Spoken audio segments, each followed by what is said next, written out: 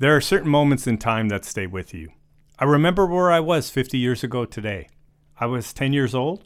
I was on the beach at a lake near my hometown, clutching a radio and listening to Mission Control. It was 4:18 in the afternoon when Neil Armstrong said, "Tranquility Base here. The Eagle has landed." The beach erupted in applause. This show is all about separating hype from fundamental change. I'm Paul Jarley, Dean of the College of Business here at UCF. I've got lots of questions.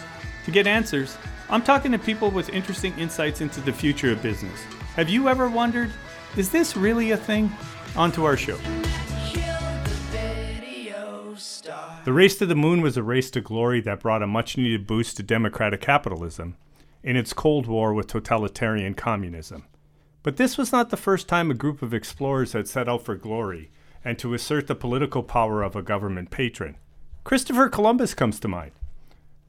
There, what started out as a search for glory quickly turned to commercial interests, complete with conquistadors searching for gold and pirates looking to steal it. Colonization and wars followed. Will history repeat itself? Is space ready to be the final commercial frontier? If so, can space pirates and colonization be far behind? Listen in to my conversation with Tory Bruno. He's CEO of United Launch Alliance. In other words, our rocket man. He spoke to a group of business and engineering students earlier this year in the exchange. So how cool is that, huh? So for my engineering students, this is the exchange, and the idea behind the exchange is that we have a speaker in here every day talking to business students about careers, about their career path, about how they might become part of an industry, if that's what they're interested in doing. And today we have kind of a double purpose. So for those of you who don't know me, I'm Paul Jarley. I'm Dean of the College of Business here. And my job is largely to think about what the college should look like 5 years from now and 10 years from now and how we're going to get there. Okay? So I get to do this kind of a lot. I get to sit down with really interesting people who have interesting things to say and provocative ideas. And it's frequently the case that I'm sitting there during a conversation thinking, yeah, is that really a thing? Is that something that my students really need to know about? Or is this person just blowing smoke at me? All right? And so that's sort of the idea behind our podcast. I go out, I talk to people about various kinds of things and whether or not I think they're really a thing or not. And so Tory, who's with us today, who is the guy who runs that organization, has graciously agreed to have that kind of a conversation with me along the way. So welcome to the College of Business, Tory. Thank you. Happy to be here. So I like to talk about people's careers. I think students get confused a lot. People think their careers are going to be really linear. And how I always tell them that isn't going to be the case. Walk up to any 5-year-old kid and ask them, what do you want to be when you grow up? And if they say dean of a business school, you should run from them. Right? I mean, nobody says that. That's not how you get to be me. So I want to know, how do you get to be in charge of a rocket company? Rocket man? How does that path work for you? Well, I'll start out by saying I really had no interest in management when I started. I just want to be a rocket scientist. And that's what I did for about the first 10 years of my career. And I always did want to be a rocket scientist. So if you'd asked me when I was a little kid, I'm just old enough to remember seeing the first moon landing. And I was very inspired by that. So I always wanted to build rockets. And I built rockets my whole life. I built my first rockets out of some 80-year-old moldy dynamite I found in the back of my grandmother's barn. 10 fingers for everybody in the room who can see. And so I went to work for Lockheed, and I was just a rocket designer. I worked in structures, I worked in control systems, I was a ballistician. And about 10 years in, I thought, well, maybe I will sort of reluctantly go into management because I could probably have a greater impact there and maybe help other people in their careers as well. And then it was a very traditional career progression after that. I did program management and systems engineering back and forth of increasing complexity. But I'll say the one unique thing about it was that I always wanted to work on the most difficult problems. So I felt very inspired by the missions that we served. And so if something was really in trouble and struggling, maybe other people were kind of fleeing that project because it was going pretty rough. So just to clarify for students, right? This was your missile day period, Yes, right? that's right. You were involved in missile projects. Yeah, yes, I was. And, I think it's really helpful, right, in any kind of project like that, to develop a mindset where, things are going to go wrong, Yeah. right? And a lot of people do run from that. But the people who understand kind of that, well, that's just part of the journey, and solving those problems is really important, I think. Well, that's right, especially if you're doing something that's technically challenging or even just programmatically challenging because there's an urgency or a need. Your country needs it, your team needs it, whatever it is, then it's going to be hard and there'll be setbacks. That's okay. So ULA, right, is a joint venture between Boeing and Lockheed. Could you tell me a little bit about how that came about and why? Sure. So first, let me start kind of at the back end of that with what does that mean? It does not mean that this is a combination. ULA is a standalone company. 12 years ago, people who worked at Boeing had to quit their jobs and be rehired by ULA. Same was true for Lockheed. And then Boeing handed over the factory and handed over the drawings to the Delta rockets. Lockheed did the same for Atlas, and a new company was stood up. There is a board of directors between us and those owners, but there are no commingled employees, facilities, anything like that. The intellectual property created afterwards belongs to ULA. It's just owned by our two, you can think of it as two shareholders.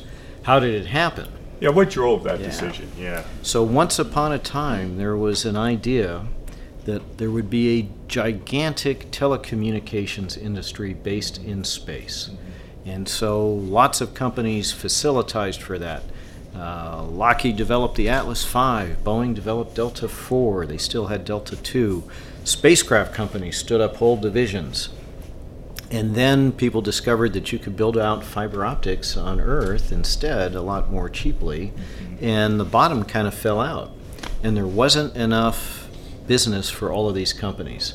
And Lockheed and Boeing consolidated what they had into this joint venture in order to make one viable launch business.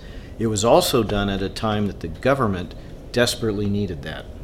So what is not well known is that our country's sort of space infrastructure has fallen into a pattern of sort of all the satellites go up at once in a short span of years, which means they all age out at about the same time, and then they all have to be replenished, and so on. And at that time, we were right at the back end of the life of everything that was on orbit then, and all the replacements were late, and there was a crisis coming. There would have been gaps in capability. There would have been soldiers in the field calling for help and nobody on the other end of the phone.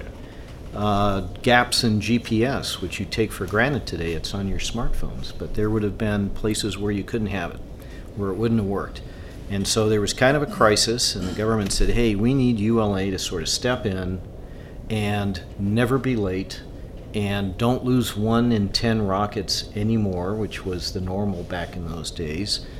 We, in fact, have never lost a launch. 130 never failed to take our mission to space. And so the two things came together to create the company. So was there a boom-bust cycle? Did I hear you right then? Yes, you did. In terms of employment and a number of other things that kind of went with it? Absolutely. So let's talk about the current economics of the industry, because we've seen some new entrants, right, by some pretty big names with big egos, I would imagine. So talk a little bit about that competitive landscape. Yeah, so for the first time in several years, there actually is a mature enough launch industry, kind of grew up around us in order to have more than one source to go to space and to have competition. That's a good thing. It's healthy for the industry. You can't make investments in new technologies and new capabilities if it doesn't change your business outcome afterwards. And competition is one of the things that causes that to be true. So that's good. It's why it's healthy for the industry, and it's good for the country to have a broader lift industrial base. What maybe what you're really getting at is how about is it viable for as many companies to enter this market space? Yeah, I'm a little curious about that. Yeah. So the answer is no. It isn't. There's enough work here for 2 or 3 major launch companies. And right now, it's it's a gold rush in a way. There's dozens of companies that are trying to get into lift, and in the end, all of them will not be there on the other side. That's a fact. Is that where the money is in the industry? Is it in the launch? No. Yeah, I figured It's not. That's probably the most commodity part of the whole operation. Yes, it is. Yeah. So Yeah. when you look at a marketplace and you try and see where the centers of value are, in this particular case, you would probably say in the services that are provided. The closer you get to your end customer, typically the more attractive the economics. So I would have guessed, and we had a little chance to talk this morning, I would have guessed that the advances to greater commercialization of space would have been dependent upon reducing launch costs. And we got one guy out there who's doing miraculous things, reusing vehicles, and I assumed that it was being driven by that. But you sort of bursted my bubble this morning. Talk a little bit about that. Well, yeah. So what we're really talking about, since this is a business school environment, is a principle called elasticity in a marketplace, where if you can lower the cost of something, then the total volume in that market would grow. Smartphones is a great example. That's not really true for the launch industry because as it stands today, and we'll talk about trajectories, but as it stands today, lift is never really more than about 10% of the value of any given mission. So the price of the satellite, the cost of operations, and so on really swamp out lift. Lift is bought separately at the end of the process, so it's more visible in a way. But the fact that it's such a small portion means that there has not traditionally been elasticity present. Now, if you get a new mission in space that could create a different economic equation, that could change. Otherwise, you've got to drop the price of lift by at least an order of magnitude to create that elasticity. One of the reasons I was asking is, we have a business plan competition in the college called the Joust. And a few years ago, we had a rocket scientist in the Joust. And he had proposed a very cheap reusable rocket for microsatellites. And he projected that to be, if I remember right, a $20 billion industry by year 3. And he didn't win the Joust, and to this day he doesn't understand why, because he couldn't possibly have met that demand in that period of time. But it again brought up the question of, well, how cheap do you think launch costs can go? Are we near the bottom of that? Do you think there's advances there coming? So we're near the bottom of the cost structure. That doesn't mean we're near the bottom of the price of lift. There are businesses for which fixed costs are a dominant factor. Yeah, right. The launch business is one of those. I would think so. And so there is a rate curve, right? Yeah. And, economic order quantities have a tremendous effect on lift. Yeah. And think marginal cost here, right? Yes, marginal exactly. cost for my I students. keep forgetting I'm in the business. Yeah. Yes. So because there's a large fixed cost, there is a big effect on marginal cost. So if you can go from 10 launches a year to even just 20 launches a year, it has a profound effect on pricing. Yeah. And today that's still largely around satellites, I assume, both military and commercial. Yes, that's true. So when you read maybe futurist sorts of things on the commercialization of space, and I noticed in your video you mentioned the moon as an example of this, 3 things usually come to mind, right? One is space tourism. And I guess there's a list of like 250,000 people worldwide who have put money aside to be on a launch. Think about that, right? There's pharmaceuticals because of zero gravity, as I understand it. Yes. And then there's mining, particularly of the moon, which comes up fairly regularly. So which of those 3 do you think has the most promise? As Going a forward. sustained economic activity? Yeah. Not a sideshow. Right, which I think the tourism probably will be for a while. Yeah, so, the space tourism still is so expensive. We're really talking about billionaires. There's only so many of those, and they're probably only going to go once. So what we're really looking for is a more widespread activity if we're going to have a self-sustaining economic sort of zone. And I look to natural resource development. I think one of the things that people are unaware of are the discoveries over the last decade to decade and a half relative to the quantity of natural resources that reside just between here and the moon. Not even necessarily the moon itself, but the near-Earth objects, or asteroids as they're commonly called, that are in between Earth and the moon. There is about 1,000 years worth of the entire planet's production of industrial metals in 1,700 asteroids that reside between here and there. So we're talking about a level of abundance that defies human imagination. Well, you've made space a much scarier place than I thought. To be honest, are we concerned at all that any of those are going to kind of get jarred from their orbit and land on our lap? We actually understand those objects pretty well. I would hope so. You do have an object encountering Earth almost every day. Yeah. So is the idea there to capture those and bring them back to Earth? No, is it's to mine them there and do as much using robots of one kind using or robots initially, and eventually people will be involved because of the scale of what we're talking about. Who are the big players there thinking about doing These that? are all startup companies now. And they are waiting for a practical transportation infrastructure to be available to them. So companies like Planetary Resources, for example, Astrobotics. We've actually gathered them at ULA. We've gathered about 100 of these small startup companies together into a community to help them mature their business plans and understand their needs and requirements. Is it also a vehicle by which you buy talent? No, I have not rated my future customers for their talent.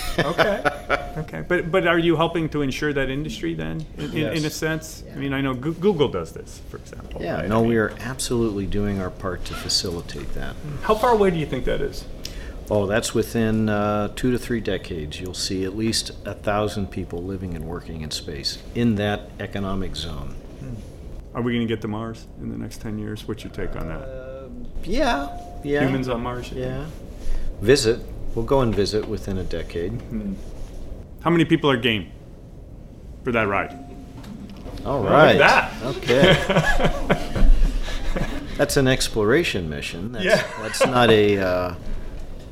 so let's be clear. There's no terraforming happening. There's insufficient CO2 on the planet to do that. So there'll be first exploration, then there'll be a permanent presence, but you will not see a terraformed Mars. So what keeps you up at night? Oh, what keeps me up at night? So we have a challenging ongoing mission. Every time we go to space, it is some person's life work of research at NASA. It is some soldier's life on the line. It is some commercial company's entire business plan. And they depend on us to be on time and to not fail. And this is a very difficult job. You got to think about the nature of the technology we use.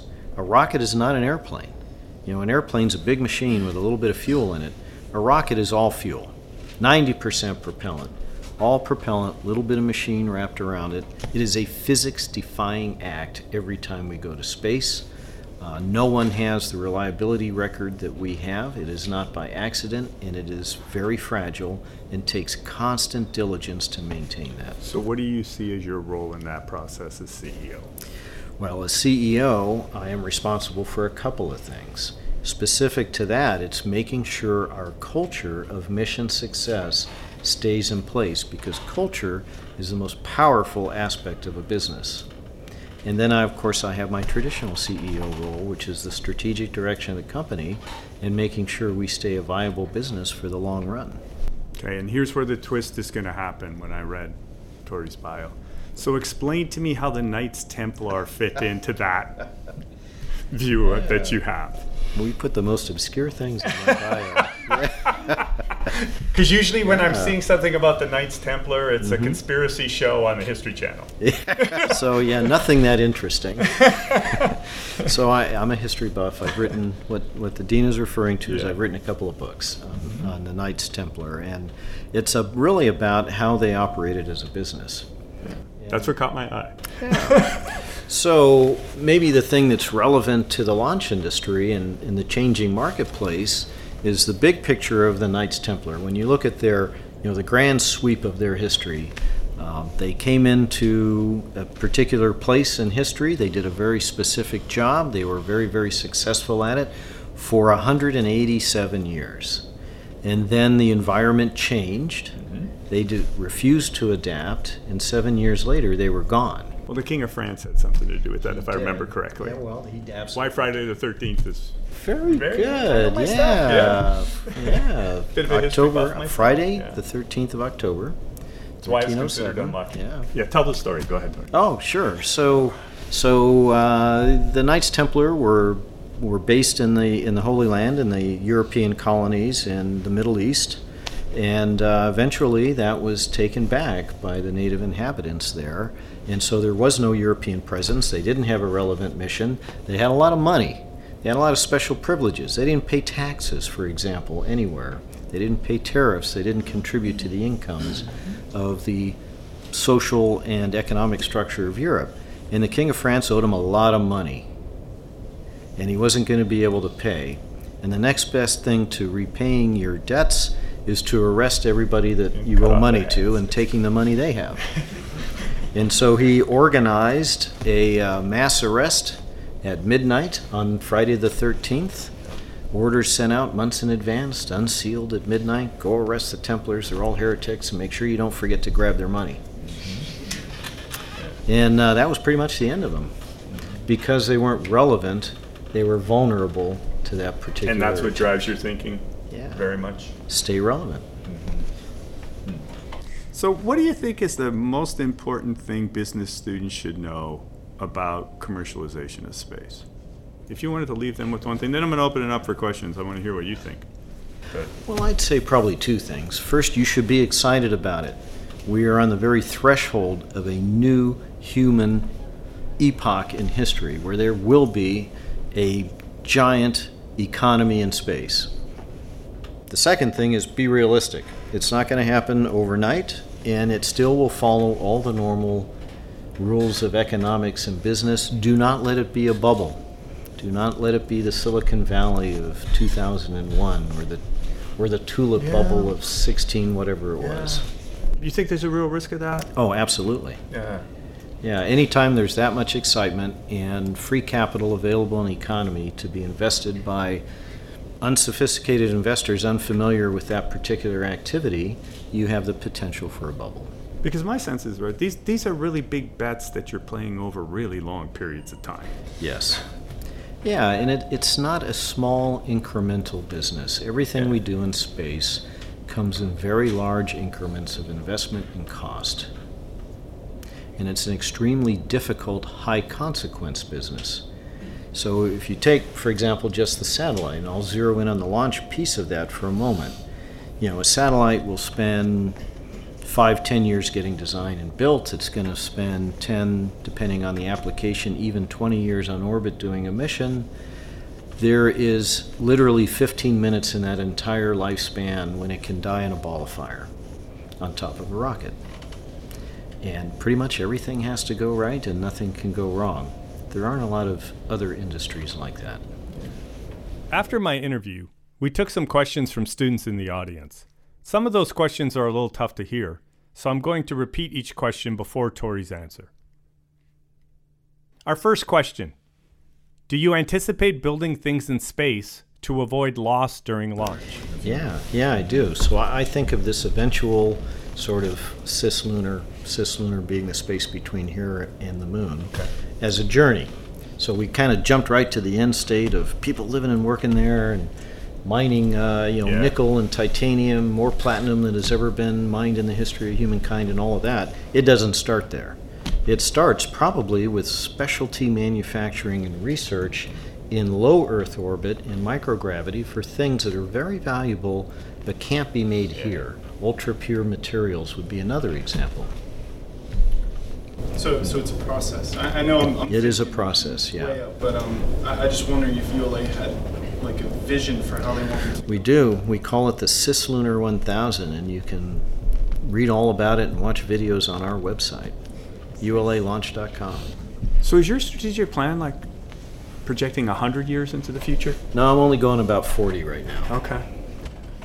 Because it's just not worth it after that. The change Yeah. and whatnot would just be too great to kind of even In this consider particular environment, Yeah. yes, the uncertainty grows. 40 years is a long time. Our next question came from a young real estate student who asked, how do you see real property rights being involved in space? So what a great question. So no one imagined 40 years ago that there would be real economic activity in space. And so the Outer Space Treaty and the Lunar Treaty regime really doesn't address economic activity. Now the U.S. passed its own law a couple of years ago that said, hey, you can actually go to space and mine something or develop something, own it, bring it home, and sell it. This is going to require an international treaty regime, so that was just a very small beginning. So I will say that the Space Council, which was recently stood up, chaired by Vice President Pence, I serve on the Space Council's User Advisory Group, is jumping in. But they are jumping in at the beginning, so they're streamlining regulation on how you get to space and who controls which regimes in the government to try and foster businesses to get going.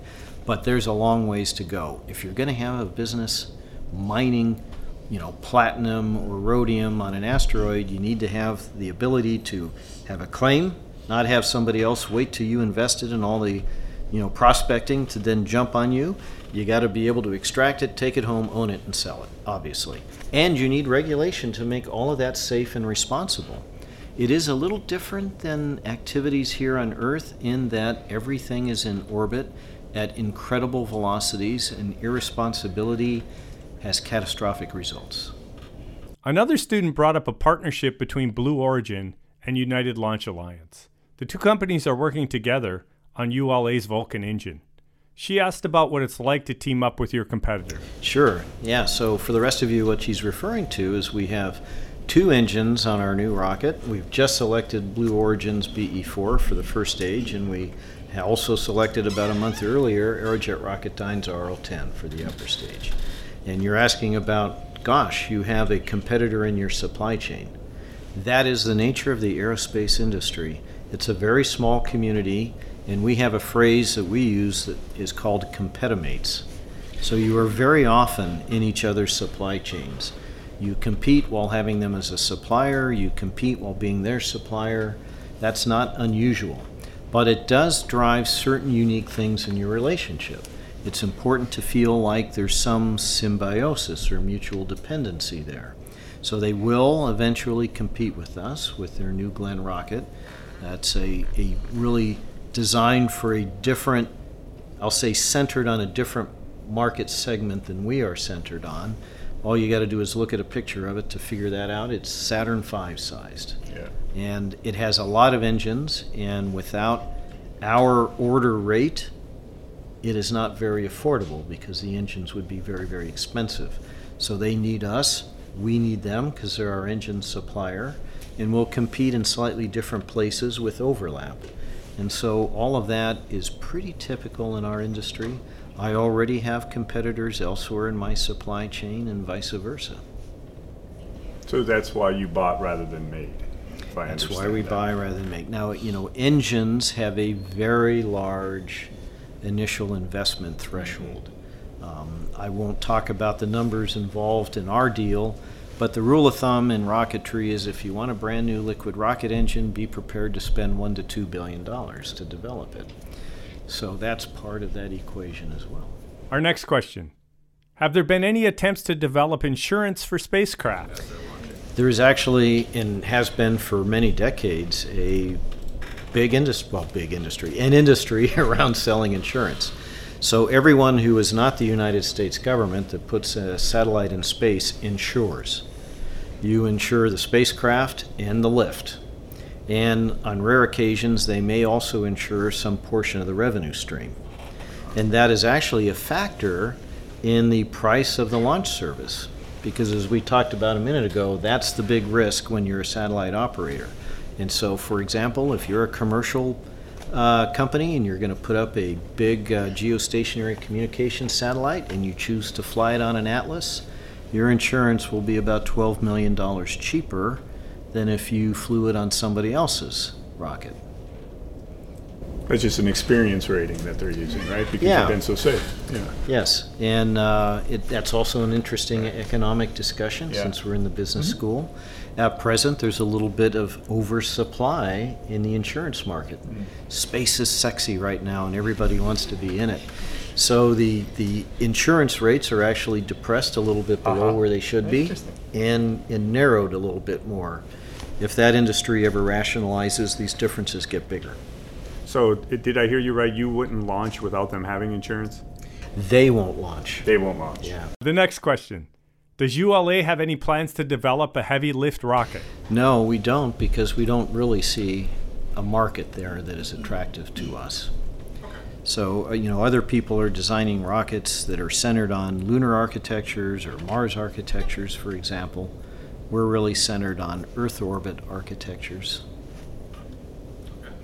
Not to say we couldn't, so the Delta IV Heavy has a heavy variant that is 3 cores, literally 3 rockets bolted together. It's very impressive if you ever have a chance to come out and see.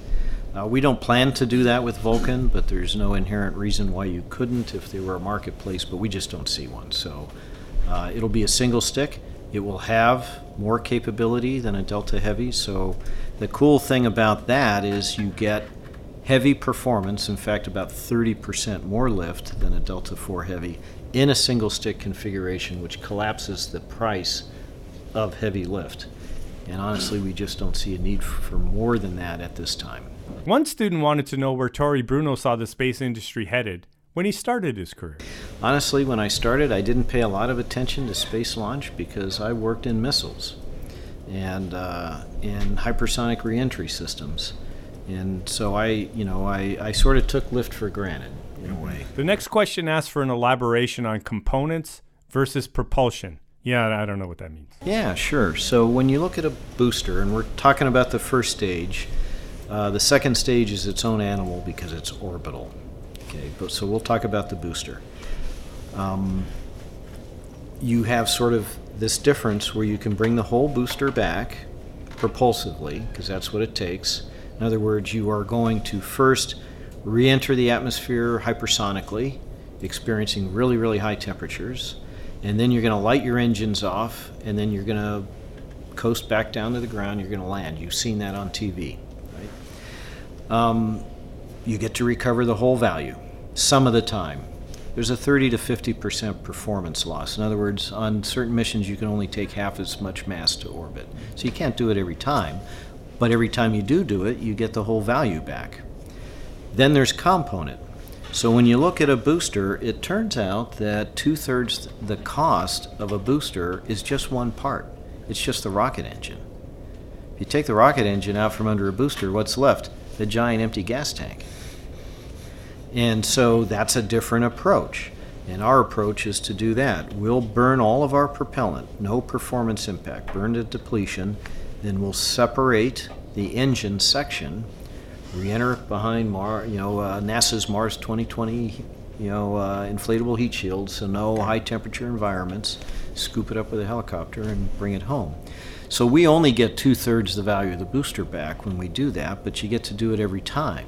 So business student, given the marketplace, it really just matters on how often are the spacecraft so large that you can't do propulsive versus how often you can do our technique. So is it better to get all the value back some of the time or 2/3 of the value back all of the time? It depends on that mix of customers, and we'll find out. There's an Excel spreadsheet, though, that can solve that for you.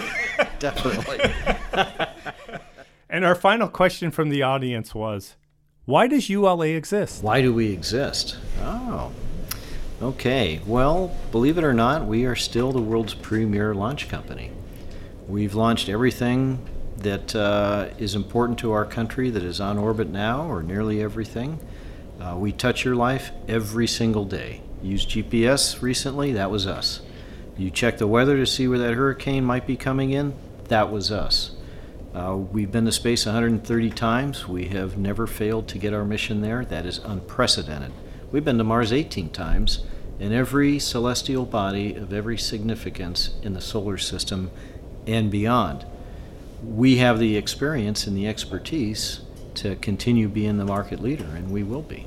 It's my podcast, so I get to go last. This just might be our geekiest podcast to date, so I feel compelled to offer a science fiction reference in relation to the question of whether space commercialization is really a thing. Resistance is futile. It's already happening in launch vehicles and satellite communication. The competition between ULA, Blue Origin, and SpaceX has reinvented the Space Coast and brought a lot of funded research to UCF, a place that was founded to support NASA in the race to the moon. I suspect space tourism and space mining won't be far behind. And as our young real estate student noted, that will put the question of property rights in space front and center. Maybe the first space real estate program will be right here at UCF. That seems fitting, but that will probably be an assignment for a dean a few deans after my time here at UCF. What do you think? Check us out online and share your thoughts at business.ucf.edu/podcast. You can also find extended interviews with our guests and notes from the show. Special thanks to my producer, Josh Miranda, and the whole team at the Office of Outreach and Engagement here at the UCF College of Business. And thank you for listening. Until next time, charge on. Internet killed the video star.